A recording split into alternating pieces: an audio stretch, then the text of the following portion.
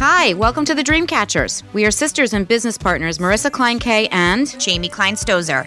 We know a little something about dreaming big. In our day jobs, we run the fashion and media division of our family staffing firm in New York City, Choice Associates. We have built a brand around helping others and good energy. Known in our personal and professional worlds as lightworkers, igniters, and most of all, believers, Jamie and I are not only dreamers, but we are doers, and we hope our energy is contagious. On this podcast, we will be chatting to each other and to some of our favorite dream catchers, the people who inspire us not only about career, but about making magic wherever they go. On What's Your Story, we will focus on real people with killer jobs and talk about how they got where they are today. Thanks for joining us. Subscribe now and follow us on social media at Dreamcatchers23 for updates and episodes.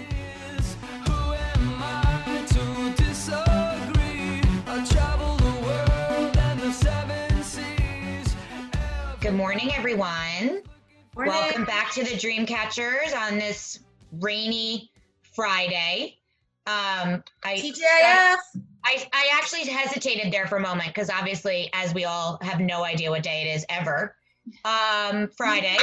Good morning and welcome. Thank you for being here. We are so excited to have our friend, our fellow Fairhaven mom, and hashtag boss babe here with us today, Amy. She's going to introduce herself in a minute, but Marissa, you want to say anything first before we introduce Amy, our guest? Good morning, everybody. Welcome back to the Dreamcatchers.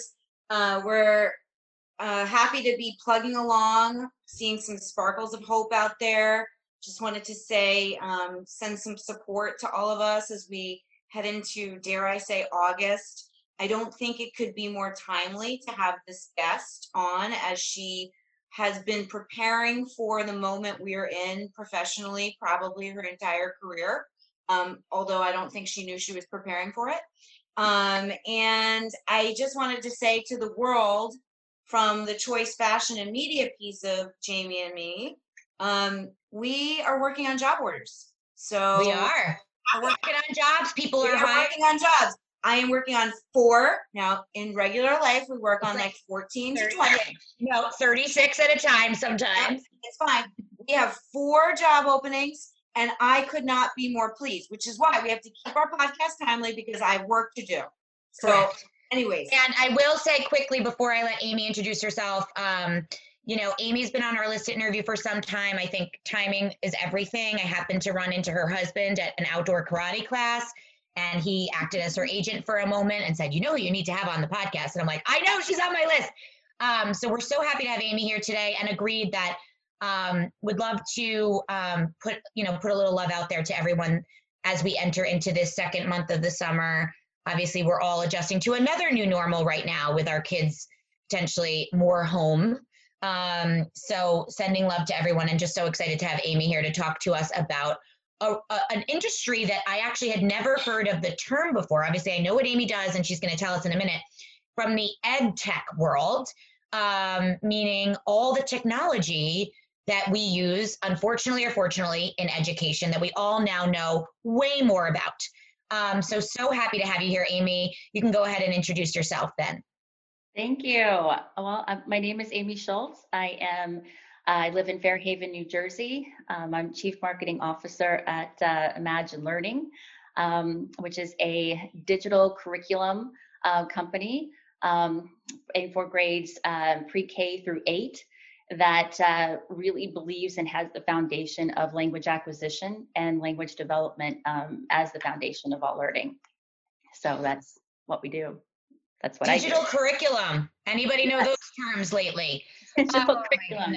Well, digital curriculum is different from virtual learning. So there's 2 separate pieces to that. I mean, the digital curriculum that we design and provide in literacy and math is designed to have instruction in the classroom, and being teacher led, but also using the technology that's adaptive to meet students where they are, and help give them content and intervention as needed in both reading and math in the classroom. They can do it at home too, but it isn't just an online learning, like, go off and do it on your own.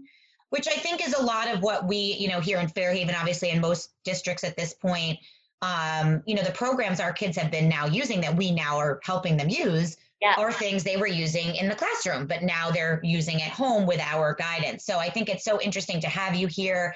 This time, of course, is so, poignant as far as somebody in your industry. So for those that know, our podcast is designed and those who don't, our podcast has two kind of arms. One is called What's Your Story, and one's called What's the Word.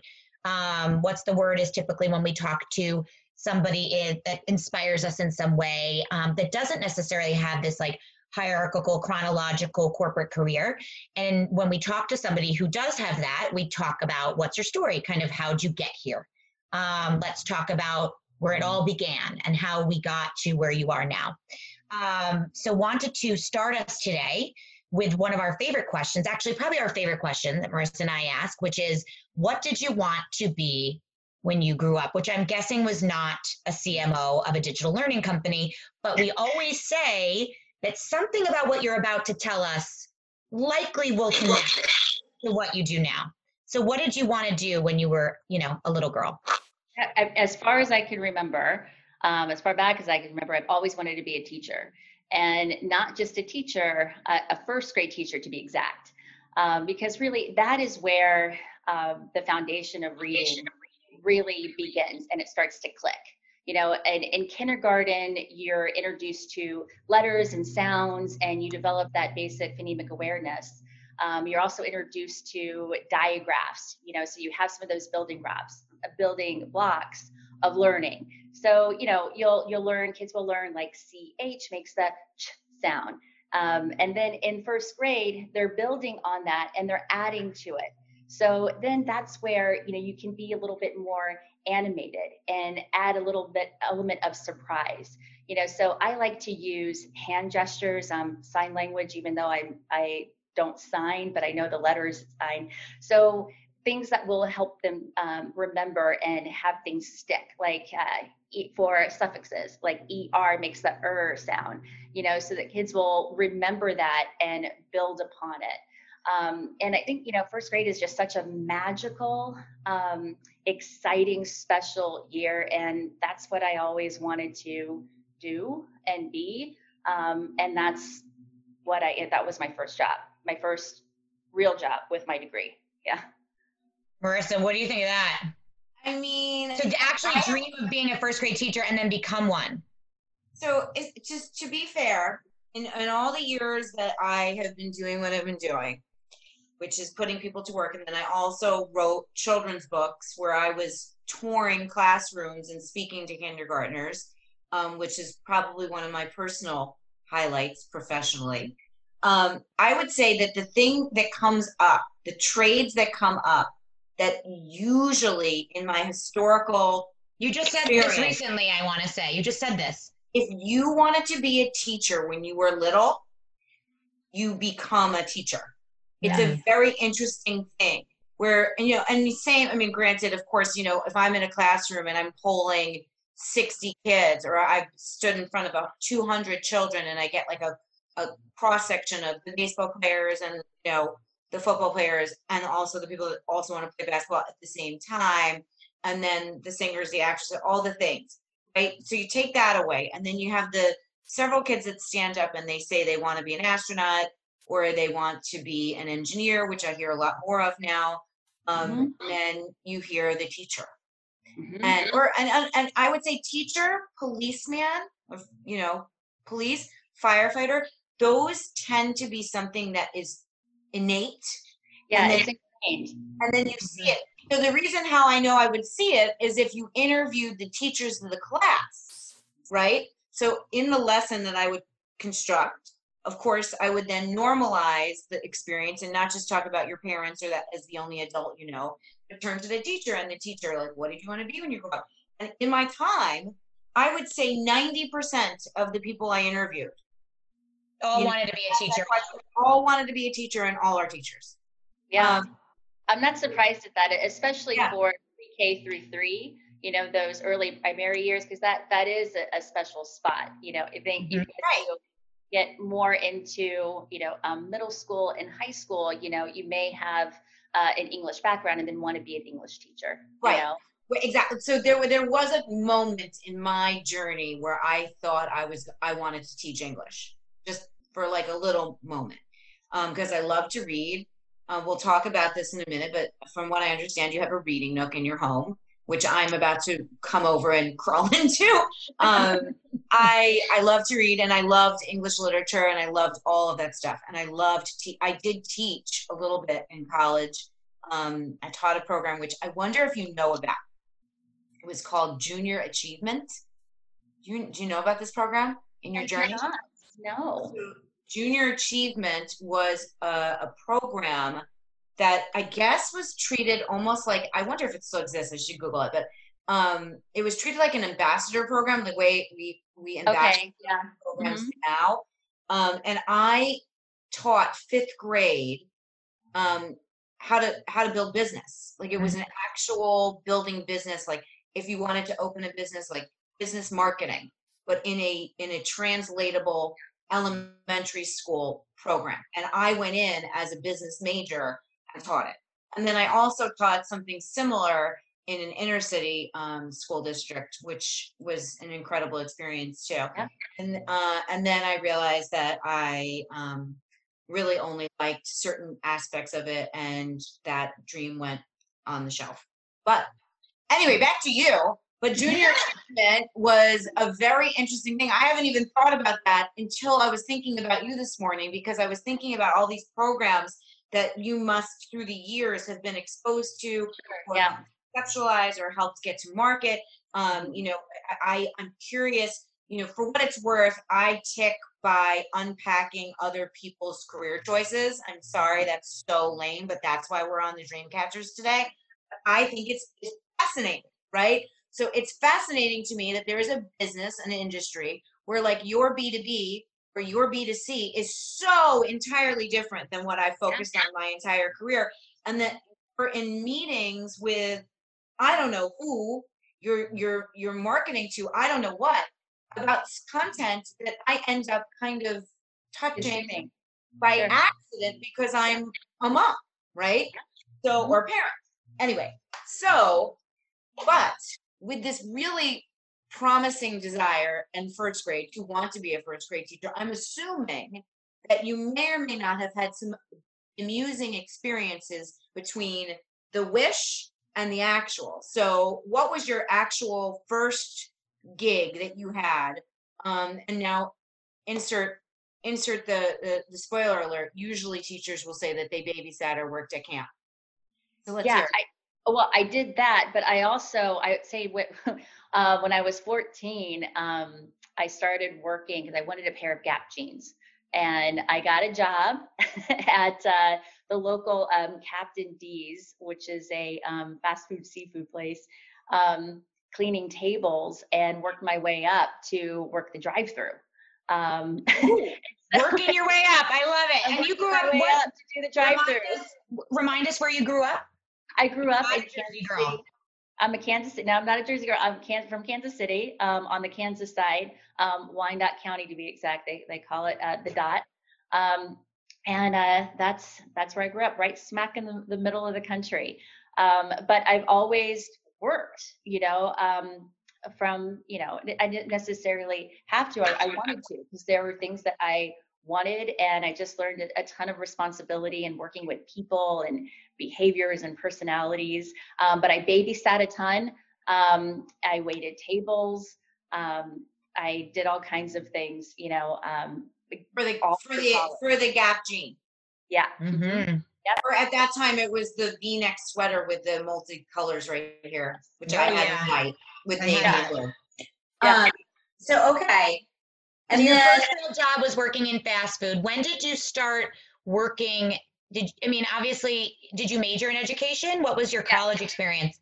I did. I majored in education, and then I got my master's degree in education. I was a part of a special extended program that you could also work on your master's, as part of this program. I didn't finish my master's in that, but, and the internships in teaching and education is student teaching. So I got to student teach at a couple of different schools and different levels. But the same time, I was also waiting tables at a steakhouse and, teaching spinning and aerobics, always had a bunch of different Were you things. really?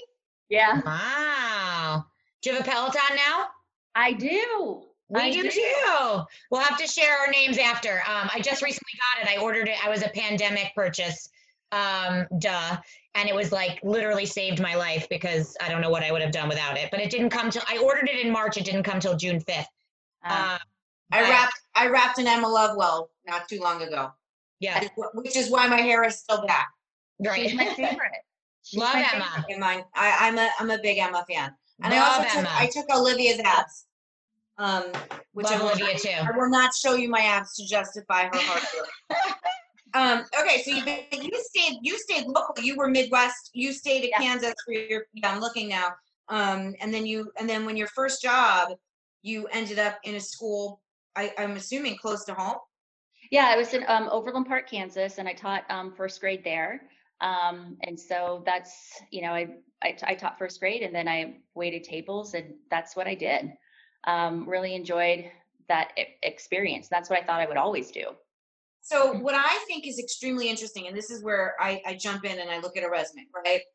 I'm looking at your LinkedIn profile because I think it's really interesting to look at somebody, and this goes out to any of our listeners out there who happen to have some extra wink time on their hands looking at people and their fields and careers of choice.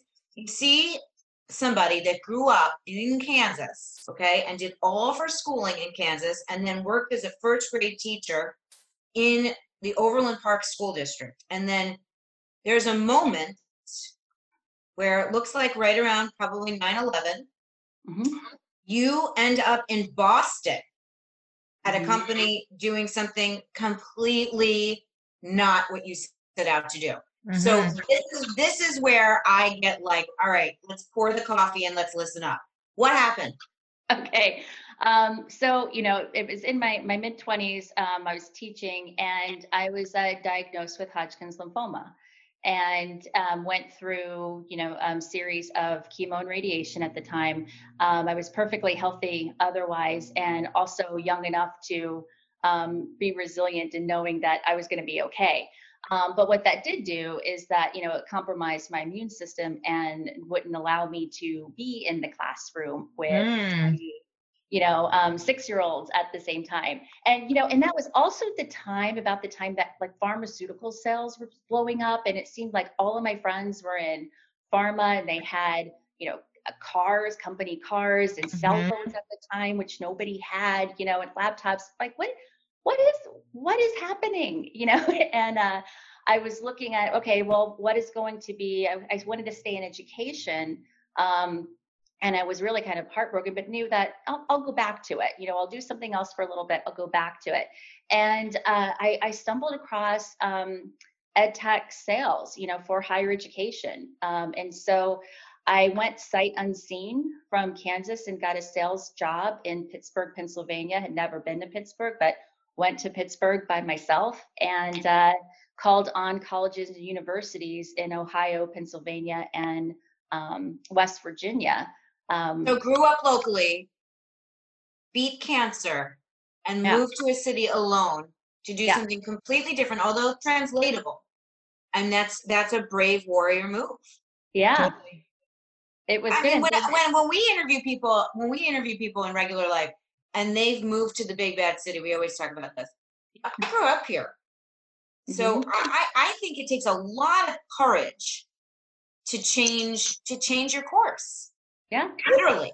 It is not easy to leave home and start somewhere new. And we didn't have 90% of what we have today when you did that. And also you had just gone through a personal health journey, which probably must have made your parents so excited about you moving to Pittsburgh. Oh, that's a whole other, That's a different podcast. I'm sure that was great. That's a different podcast. That is, yes, that is. But I moved to Pittsburgh, Pennsylvania. So that was great in that, it was the East Coast, but it wasn't New York, Right. It was a little bit of a transition. Yeah. It was great. I was very thankful that I had that time to myself without any other distractions. I could really focus on myself and my learning and my growth and my career. And that's what I did. So much so to where a couple of years after that, and I was experiencing success, in the field, but I was also creating my own sales tools, and things that I thought I might get in trouble for. But the corporate office had said, we need more support in marketing. Like, well, I don't have a marketing background, but I know how to communicate to educators. I know how to talk to people. And I went then from Pittsburgh to Boston to be in marketing.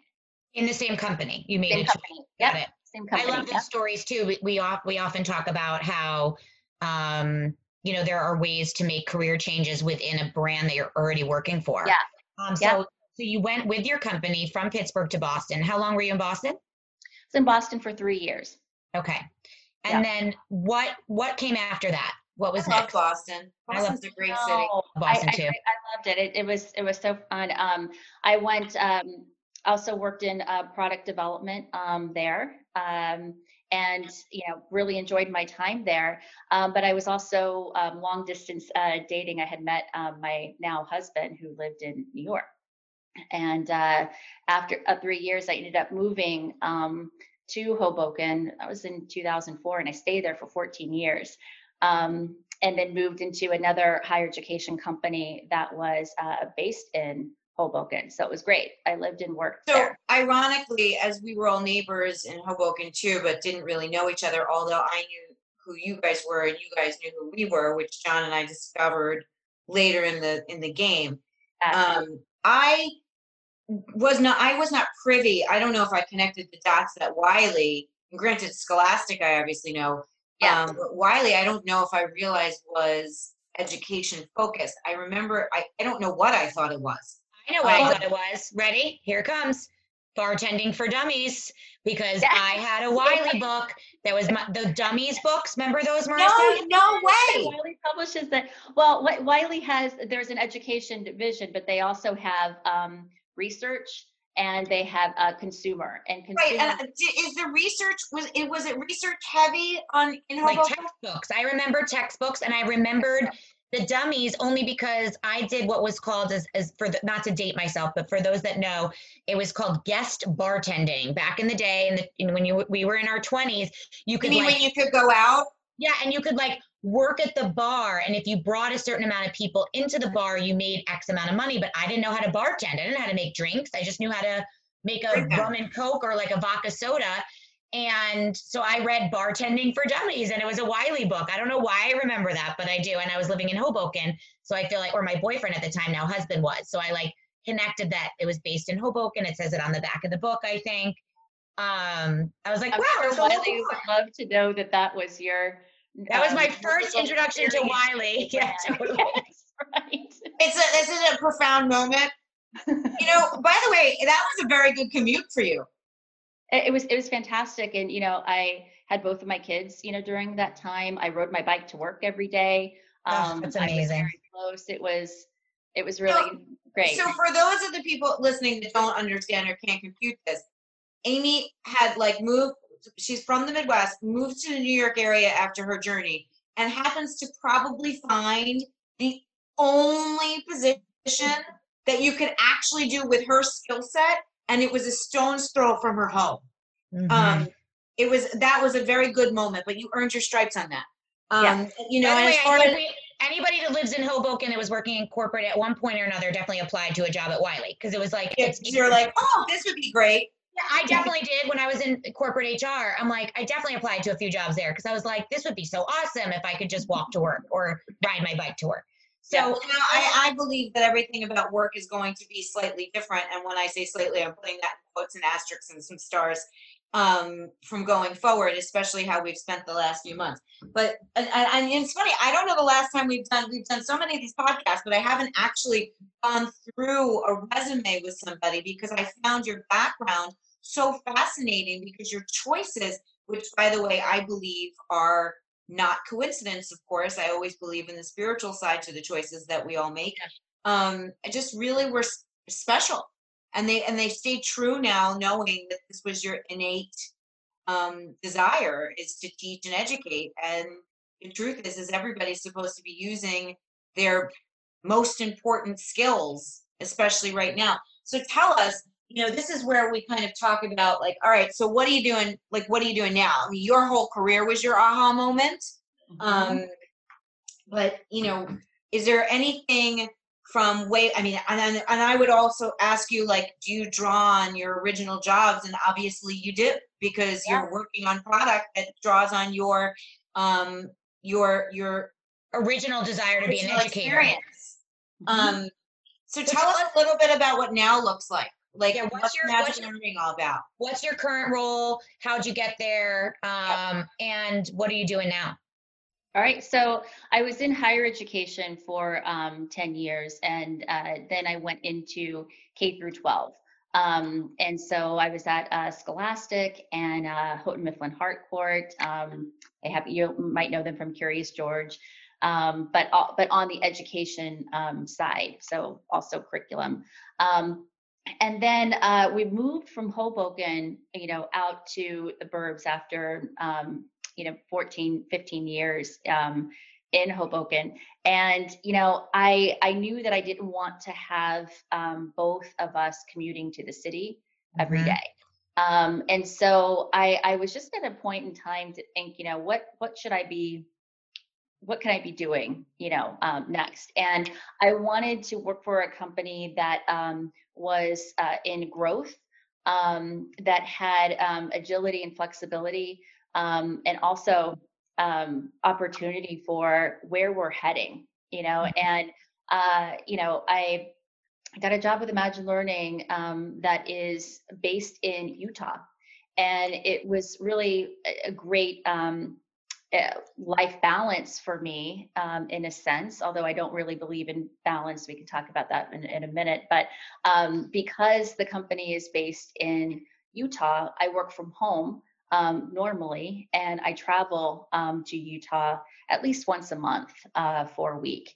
And so that's been normal. But, the work that we're doing in just transitioning from being a one product company that is largely based in literacy and language development, to the growth in acquisitions and development, and to math and assessment. And so when Horace Mann once said, education is the great equalizer. And, we believe that, okay, that's true. Yes, it is.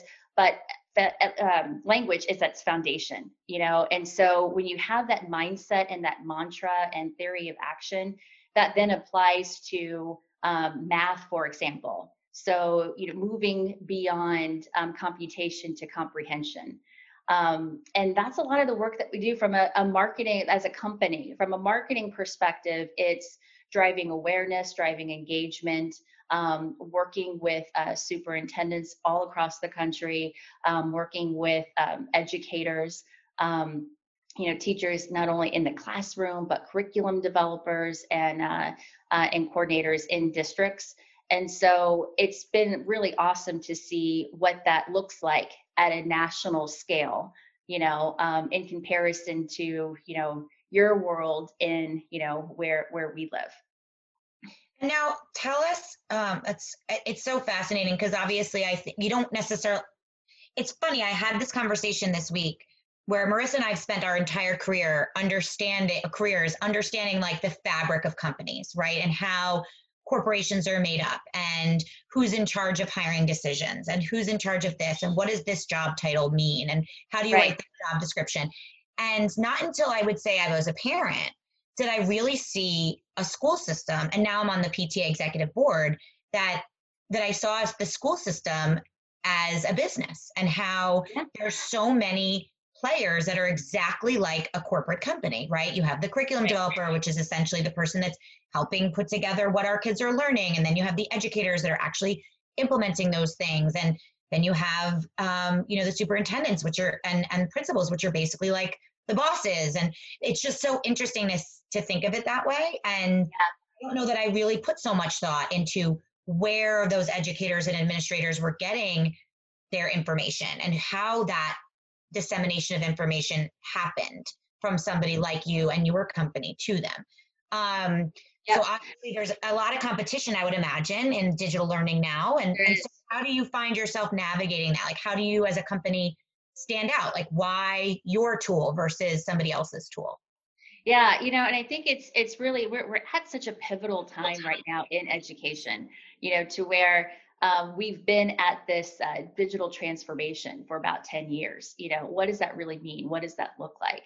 And I think we're at a point right now to where, the use of technology and adaptive technology to really meet students where they are is so important, but it does not take the place of the teacher, because the teacher is the center of learning. And we are Imagine Learning is, we're one of 5,000 ed techs in this space.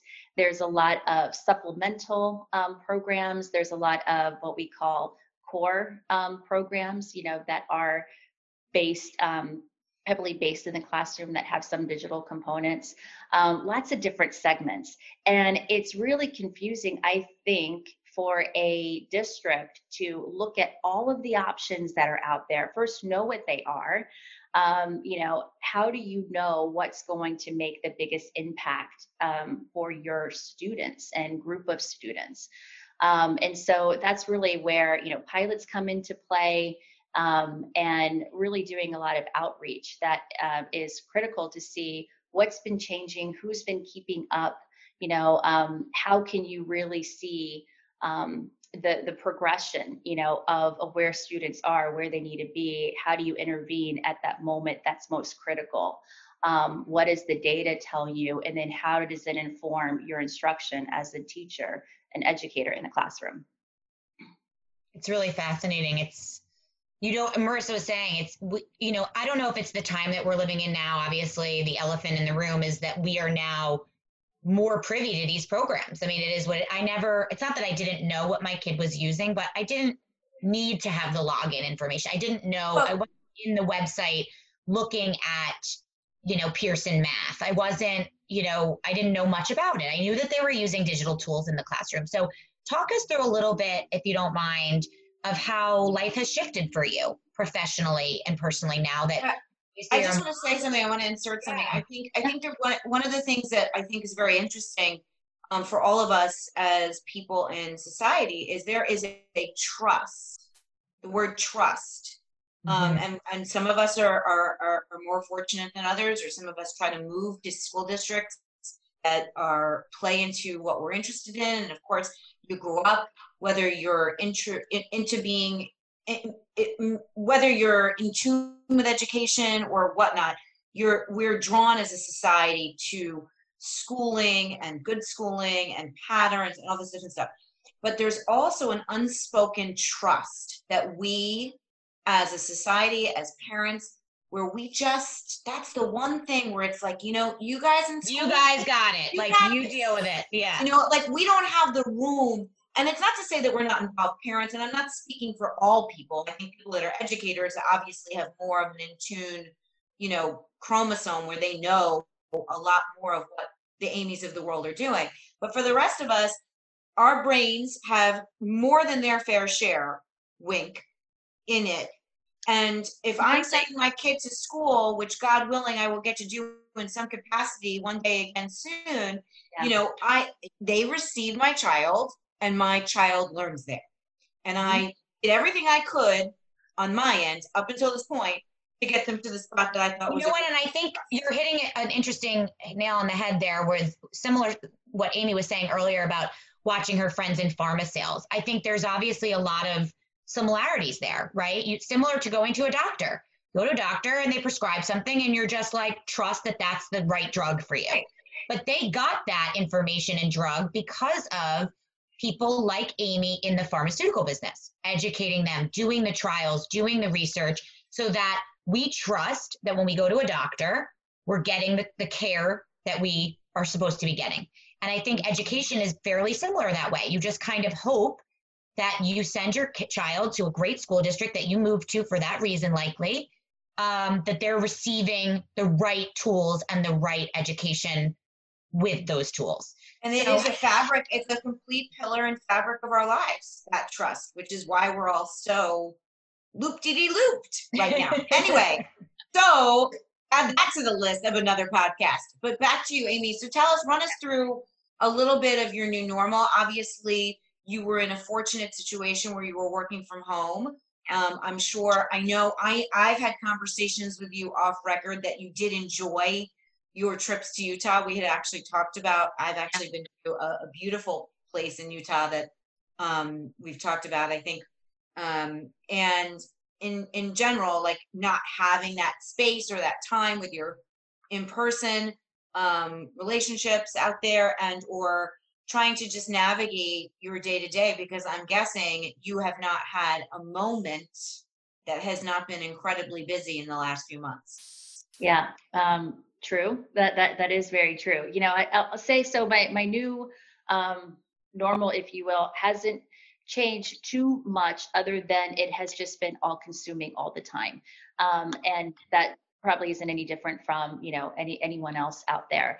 What I will say is that the working environment, even though I've been remote, when you work at a company that has a blend or corporate office, a traditional corporate office, to where people go to that office, and you don't go to that office on a regular basis, so it has provided a sense of equity in that everybody's online. Everybody has to work to, communicate and build the relationships. We're on camera all the time.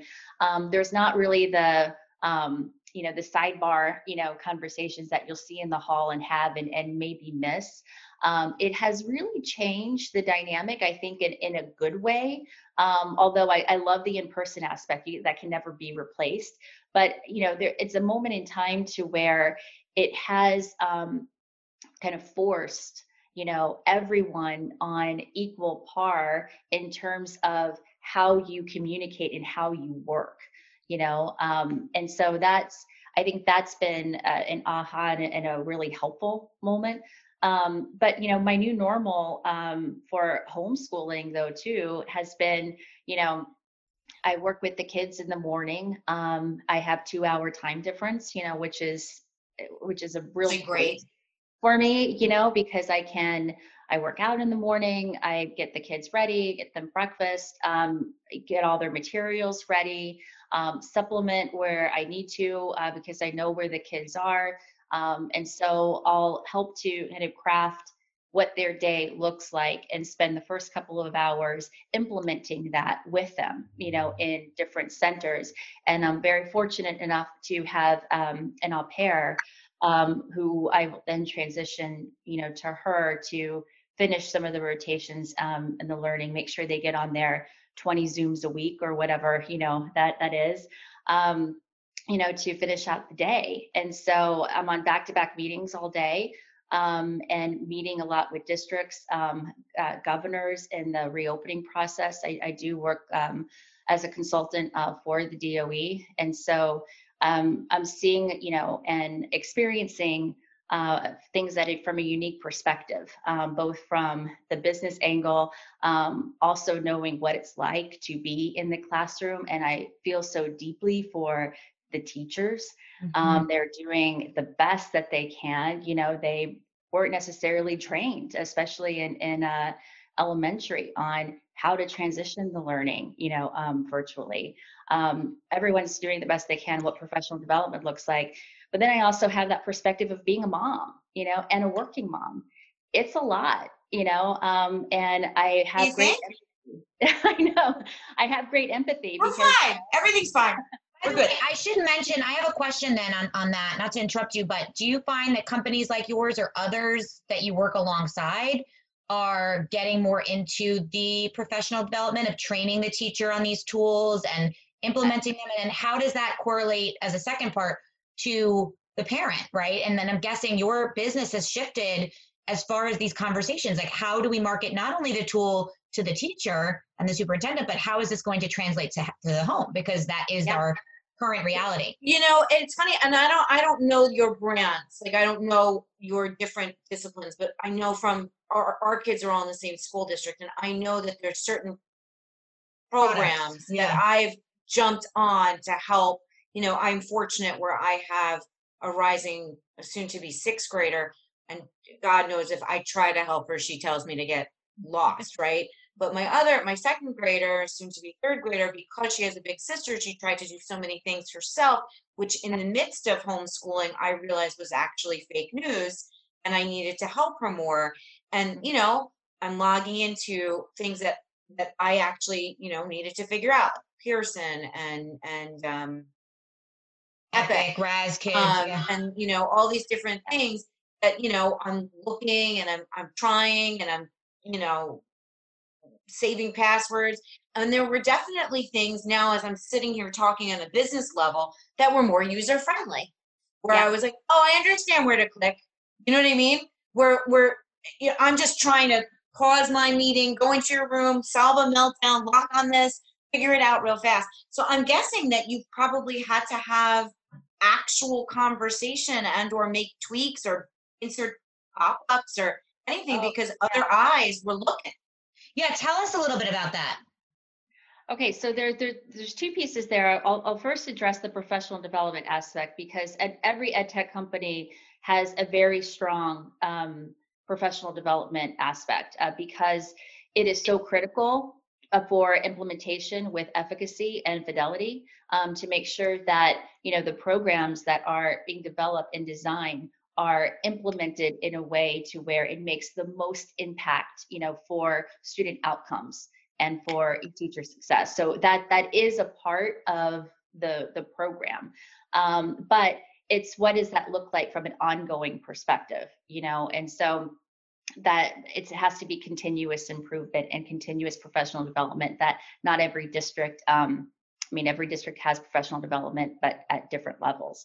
In terms of the communication and the training, if you will, to parents, you know, we everything happened overnight, and so right away we built a at-home website and a series of trainings, primarily for teachers and educators with parent letters. Explain it to the parents. Yeah, to explain to the parents. Now, we don't explain it directly to the parents because if you can think as a parent how overwhelming that is to have 20 some programs, you know. Explaining, it's going to you're going to the educator to.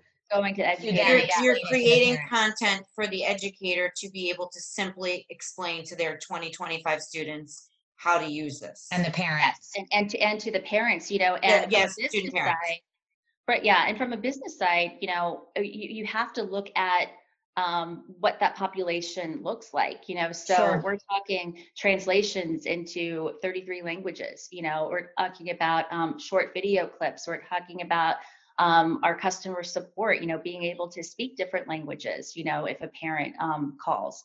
And so it has changed our business model to support the needs of the education community, which has always included parents as partners, but now more intimately because they are taking on a big onus and lift of educating their children at home. It's fascinating to me. Did you have to hire, from an HR standpoint, did you have to hire new people for that kind of stuff, or did you train internal people for all that stuff, or was it both? I can't even imagine. Yeah. No, we stood it up pretty quickly because and had a lot of help, you know, within the organization. And I will say, you know, that is one thing about being in this industry is that people who are in this industry show up, they're passionate, they want to help, they have a passion for this for some reason or another. Yes. And when things this is your moment. This is an unexpected Super Bowl. Yeah, it is. And so, you know, what we say, you know, really in our industry, back to school is like Christmas in retail, you know, because you have to roster and onboard, you know, literally millions and millions of students and make sure that they're up and running every, back to school season, and supporting the districts and training the teachers. And so back to school for me has always been a personal and professional, like September is really intense. August and September are really intense. But what happened with this pandemic, and when the shift went overnight, to learning at home, like that was like back to school happened in March, and it's been happening, so right, like you haven't had a pause. No, it just keeps changing and shifting, and we're working around the clock, on it to make sure that everybody has the best possible experience. It's wild. It's crazy. And how would you find, obviously you're a senior level player at the company. How have you been with your team? Like, for example, we love talking about to people, here you are, obviously your business and the actual day-to-day of your business has shifted so much. You've had to make all sorts of probably shifts within your own team and the leadership team and how everyone's working together. What has been something that stood out to you? We've asked some of our guests this, where, did you have a daily meeting with your team? Do you speak to your counterparts or bosses on a regular? And what about the people that report to you? So how have you shifted in this new normal? And also, before you answer, and also as you're hiring, does it matter where the person's sitting? Yeah, like how does that all look now? The location does not matter. We will hire remote. The office is based in Utah, and Sure. And we do, we always look for local people too.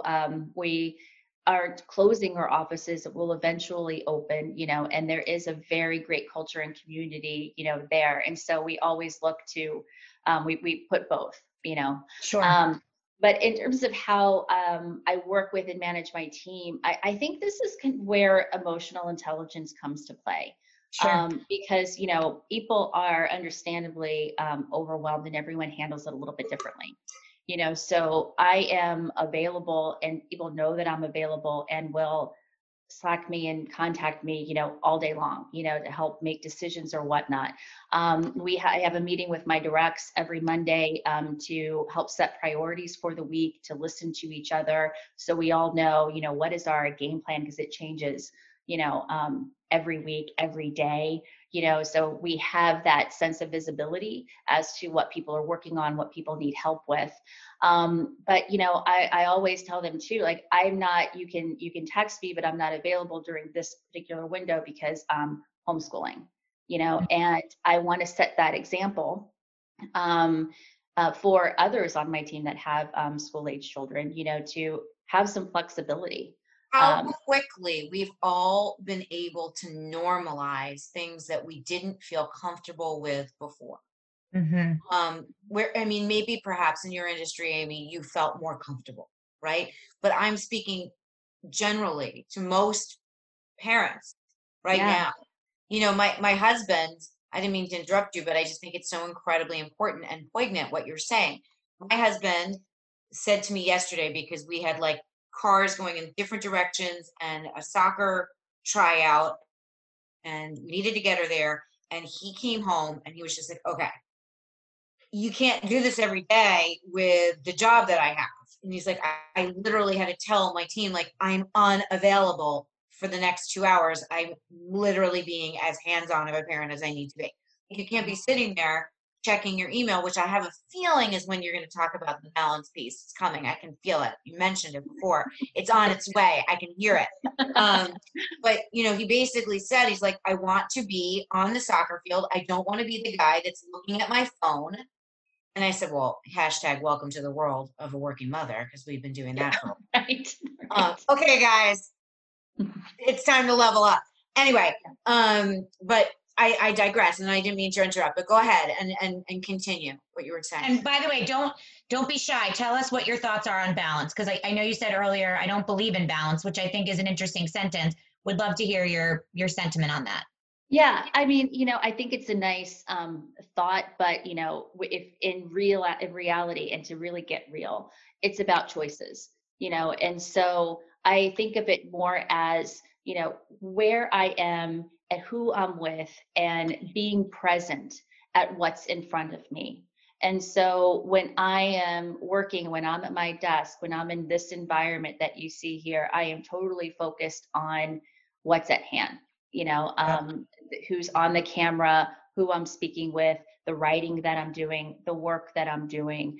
And I will, I take breaks down with the kids, and then I have lunch with them. When I'm teaching them or when I'm with them in the morning. That's my time with them. I'm not checking email. I'm not doing any of that. And at night, when I come down, I have downstairs, before they go to bed, I have about an hour and a half or so with them, and I leave my phone up here. I don't even bring it down, with me. So I'm with them, and we go for walks, and we count how many dogs we see on our walk, and just being present at that moment is a choice.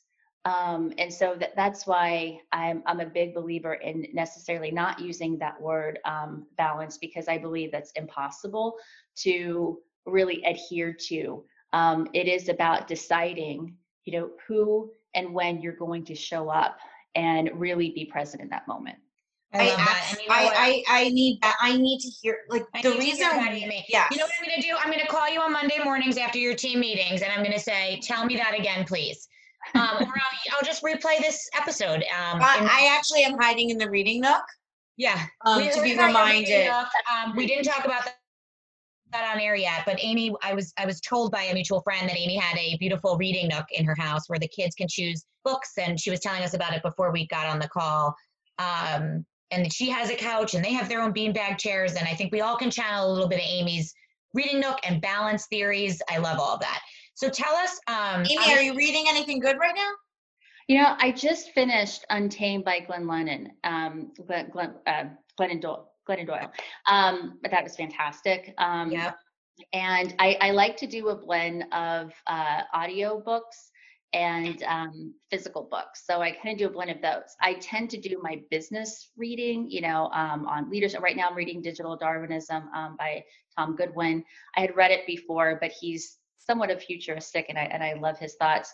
Reading that in physical form, and then when I walk, I'll read something like Untamed, and listen to. I like to hear the author's voice and the emphasis that they have in certain points, and that makes my walks go longer, and I do enjoy that. I love that. Do you have any mantras, or obviously you've said a couple, you've quoted a couple of folks, but do you personally have any mantras? Or anything that you like to live by besides that balance does not exist? Well, I know. And that you have the ability to create strong boundaries, and you have a reading nook? Yep. Yeah, I love all those things. But do you have any mantras that you say to yourself or live by? Yes.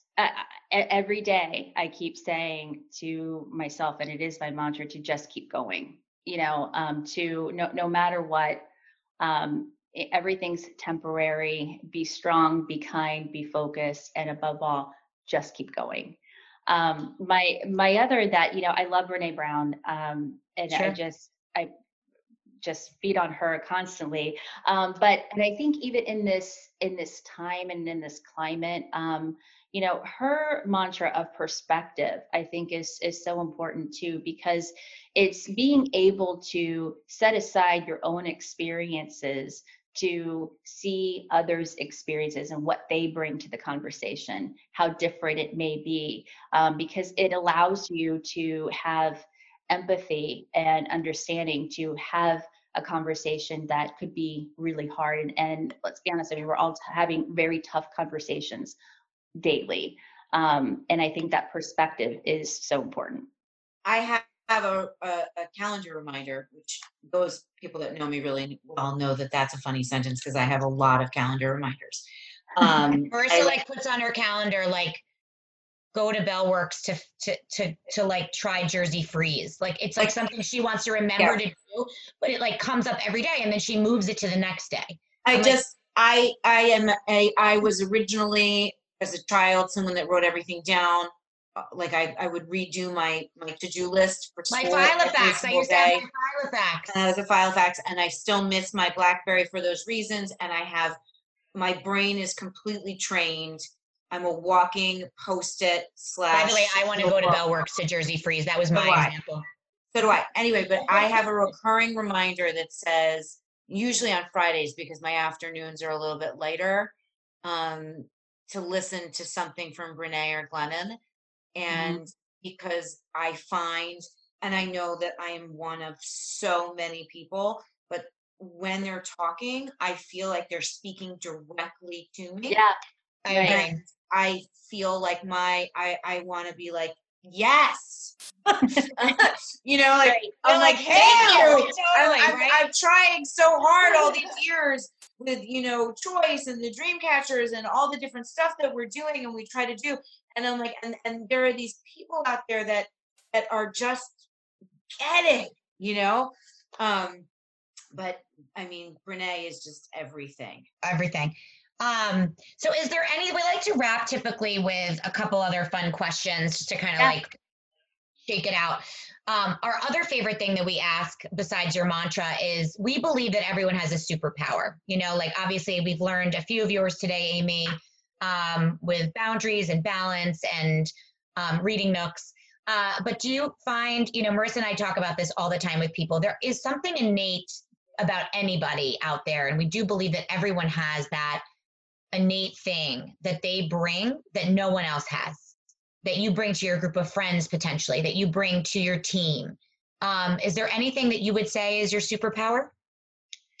I think if my friends would tell you that they become more of a storyteller, I think I like to put different things into perspective by telling stories.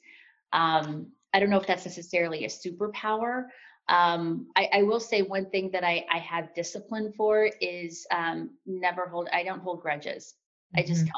A lot of people take things very personally, and I've just learned not to. And I think that is it's a discipline strength because sometimes it's hard to, but I do think that if you can obtain that, it does become a superpower because then you're able to let go, and focus on things that matter. And just keep going. See, look, your superpower becomes your mantra. That's such a dream catcher's moment. Is there anything that you want to be able to share, whether it's professionally to your colleagues at Imagine Learning, or maybe words of wisdom to somebody that's interested in your field? Anything that you want to take this platform and be able to say that we haven't asked you directly? Yeah, that's a great question. I mean, I think the climate that we're in, I really encourage Route One to take action. There's a lot of learning that we're doing, and it can mean something different for everyone. But showing up every day with purpose to take action for change. That's something that I think about every morning. What is going to be my purpose today to take action? And it's not a laundry list of everything that I need to get done. That's overwhelming.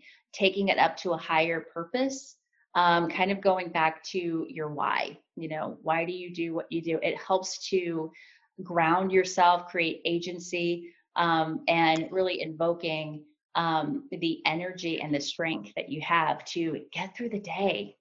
Because really it's all about right now getting through survival.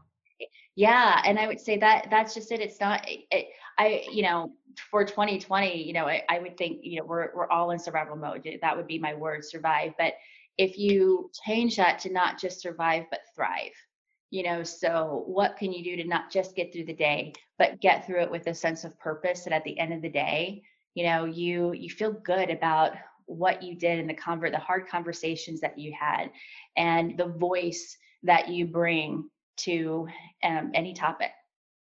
I love that because I think Marissa and I often talk about this on this podcast, but in general with each other, it's important to have anchors, right? This to me is an anchor for my day today, right? My conversation with Amy Scholz this morning is an anchor. Something to look forward to. I can hang my hat on it. I did that. This is an accomplishment. So whether it's something physical like that, like a meeting with someone or a coffee, or often we talk about in our line of work, LinkedIn connections and right. Out and being active in your search or in your career or networking. things to hang your hat on, those anchors, those purpose, even if it's not like this higher order purpose of what's my life, goal and mission, but really just something that you can anchor your day around. And then tomorrow you have a new one, right? So going to Jersey Freeze at Bellworks, that's a goal. I'm going to do that today, probably with my kids. It's a fun thing to look forward to. So as anyone that knows me well knows, I always try to come up with these like activities for my kids. That's part of my own survival. I like to have something to look forward to for the day for my kids. Otherwise, they're just on a device, or I'm ignoring them because I'm working, or, to have that sense of purpose for the day is so important, both professionally and personally. So I love that advice. I think that's a wonderful thing to share. What if mine's tequila? Or tequila can be your anchor. I'm just simplifying. Tequila and coffee. I'm always drinking out of my green straw in these episodes because Starbucks is also my anchor. So we love to wrap with fun questions. You obviously saw the questions prior. We have 3. We choose them just based on our mood, just to kind of wrap and kind of shake our sillies out and come up with something fun to say. And I think what I found is lately the one I go to most now. Obviously, one of our questions is about where would you want to travel, which LOL, all of us are just like anywhere. Anywhere, yes. He and I both enjoyed a trip to Disney World before this happened. I know that from sitting next to John on the ferry one night coming home, I overheard your itinerary and I had just gotten back. So I know that we just both did that. And that would be a funny question, I think, at any time. But instead today, I'd love to ask you anywhere that you found super inspiring during this pandemic, a brand that you followed, or besides of course a Glennon and a Brene, but a local restaurant that you ordered from, something that you couldn't have lived without during this, or some sort of brand that you wanted to call out, whether locally or nationally, that kind of helped you survive all of this. Yeah, I'll say local, and it's more of the physical and mental form, for me personally. And Fairhaven has a fundraiser this morning that I donated to because what I love about what has really been a bright spot of my day has been doing the beach classes in the morning. We're fortunate we live close to the beach. And so in the morning, instead of, doing another thing online, doing another virtual workout, can go outside and not just go outside, but listen to the ocean, while I'm trying desperately to do a sprint in the sand. I don't know why I do that, but it is just. Meanwhile, I'm sad because I haven't even done that yet, because the way my kids' schedules are, it just has been too difficult. The time hasn't worked for me either, but I love that. And I see the pictures of those workouts and they look amazing. I love the girls at Poe, and I'm sending them so much love today. Yes. They had to cancel the beginning of their fundraiser, but there is a bit of it happening this afternoon and some tomorrow. For those that don't know, that's our local yoga studio that we all belong to and love dearly, because obviously our hearts go to anyone with a small business right now that's just trying to pivot and figure out other ways to survive, for sure. But I think that the physical piece, it helps with the mental. And sure. During the pandemic, I did, a lot of virtual workouts, and I was just so grateful and so thankful to have something outside, just to even get out. Because that's another thing, I found where I'm inside all day. I'm at my computer, pretty much all day. I want to get outside and have some time to myself. Agree. Hashtag time to myself in general. Yes. I don't. Right. Hey, I don't even know what that is. Yesterday I was in the car by myself and I was like, what's happening? By the way, when I'm in my car by myself now, I'm just like, sometimes I find I'm such a music person, or like, I'm blasting something. Silence. I find myself like, wow, like there's no noise behind me. I don't have to hear anybody. I don't want to be on a phone call. I just want to like drive and not even listen to a note of music, which is so unlike me. Because you realize that silence now. We are all, I think you said it really well before, Amy, and I mean, we've heard this all before, but it's like every single one of us is functioning at a level that is like so overwhelmed that any of our normal actions feel laborious. Yes. Yeah. And I think on that note, I'm appreciative of you committing time to us today. I thank you for the accountability, which I've done with all of my guests throughout this time. I think you used the word agency before, which I like. We are here. we're talking about stuff that's important. It reminds me that I have a brain, which I don't know how to use as effectively as I used to use, but maybe that's okay. Mhm. And I am excited and thankful for all of the hard work that you and your colleagues have done and continue to do. And it's nice to know that tremendously talented, brilliant people are at the helm of something that we all need so much.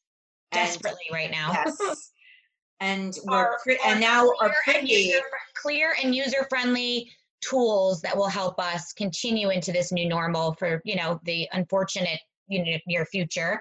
Hopefully not forever, but still just knowing, even if it's not forever, and just knowing that people like Amy who have a vested interest in education and we're behind the scenes. It's nice to know. No pressure, Amy. You're just carrying the whole country. No, it's so true. And Marissa and I, one of the reasons we started this podcast was to shine light on people and jobs and professions who are leading with light. They're doing something to bring light and good energy to an industry that maybe we don't think about every day, right? We don't necessarily interact with somebody like Amy, but that doesn't mean that her job doesn't affect us all in some way.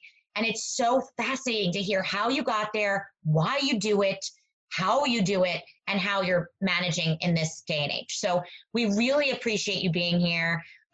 This was such a pleasure. Thank you to Ming at A Shared Universe, our sound guys, and to our team for helping us, post and share and hashtag. And looking forward to seeing you in real life, Amy, very soon. Maybe we'll come and crawl into your reading nook. Marissa will be in Scarlett's beanbag, and I'll be in Jack Henry's beanbag, and Amy and we can all read together or listen to Glennon Doyle together. Okay, sounds good. And a shout out to your folks out in Utah. I'm sending them love and light. I feel like I'm trying not to watch the news. It's one of my boundaries. I know that I feel like they're having a rougher time right now. And the place that I loved was the Red Mountain Resort. Have you been there? Where is it? It's in Ivins. Okay. Ivins, Utah. I flew into Vegas and we drove there, and I was the matron of honor and planned a bachelorette in a dry location, Dry town, which I have aforementioned that tequila is something that I think a lot about. Yes.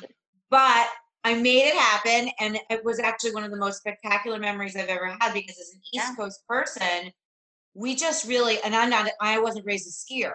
So we don't really go to Utah. Like, why are you going? And it was phenomenal. So beautiful, yeah. One day at the Red Mountain Spa again, I'd like to hang out in that robe. And I look forward to seeing you around town and maybe at a Poe something soon. Yes, of course. Thank you for being here, Amy. Thank you. Have a great weekend.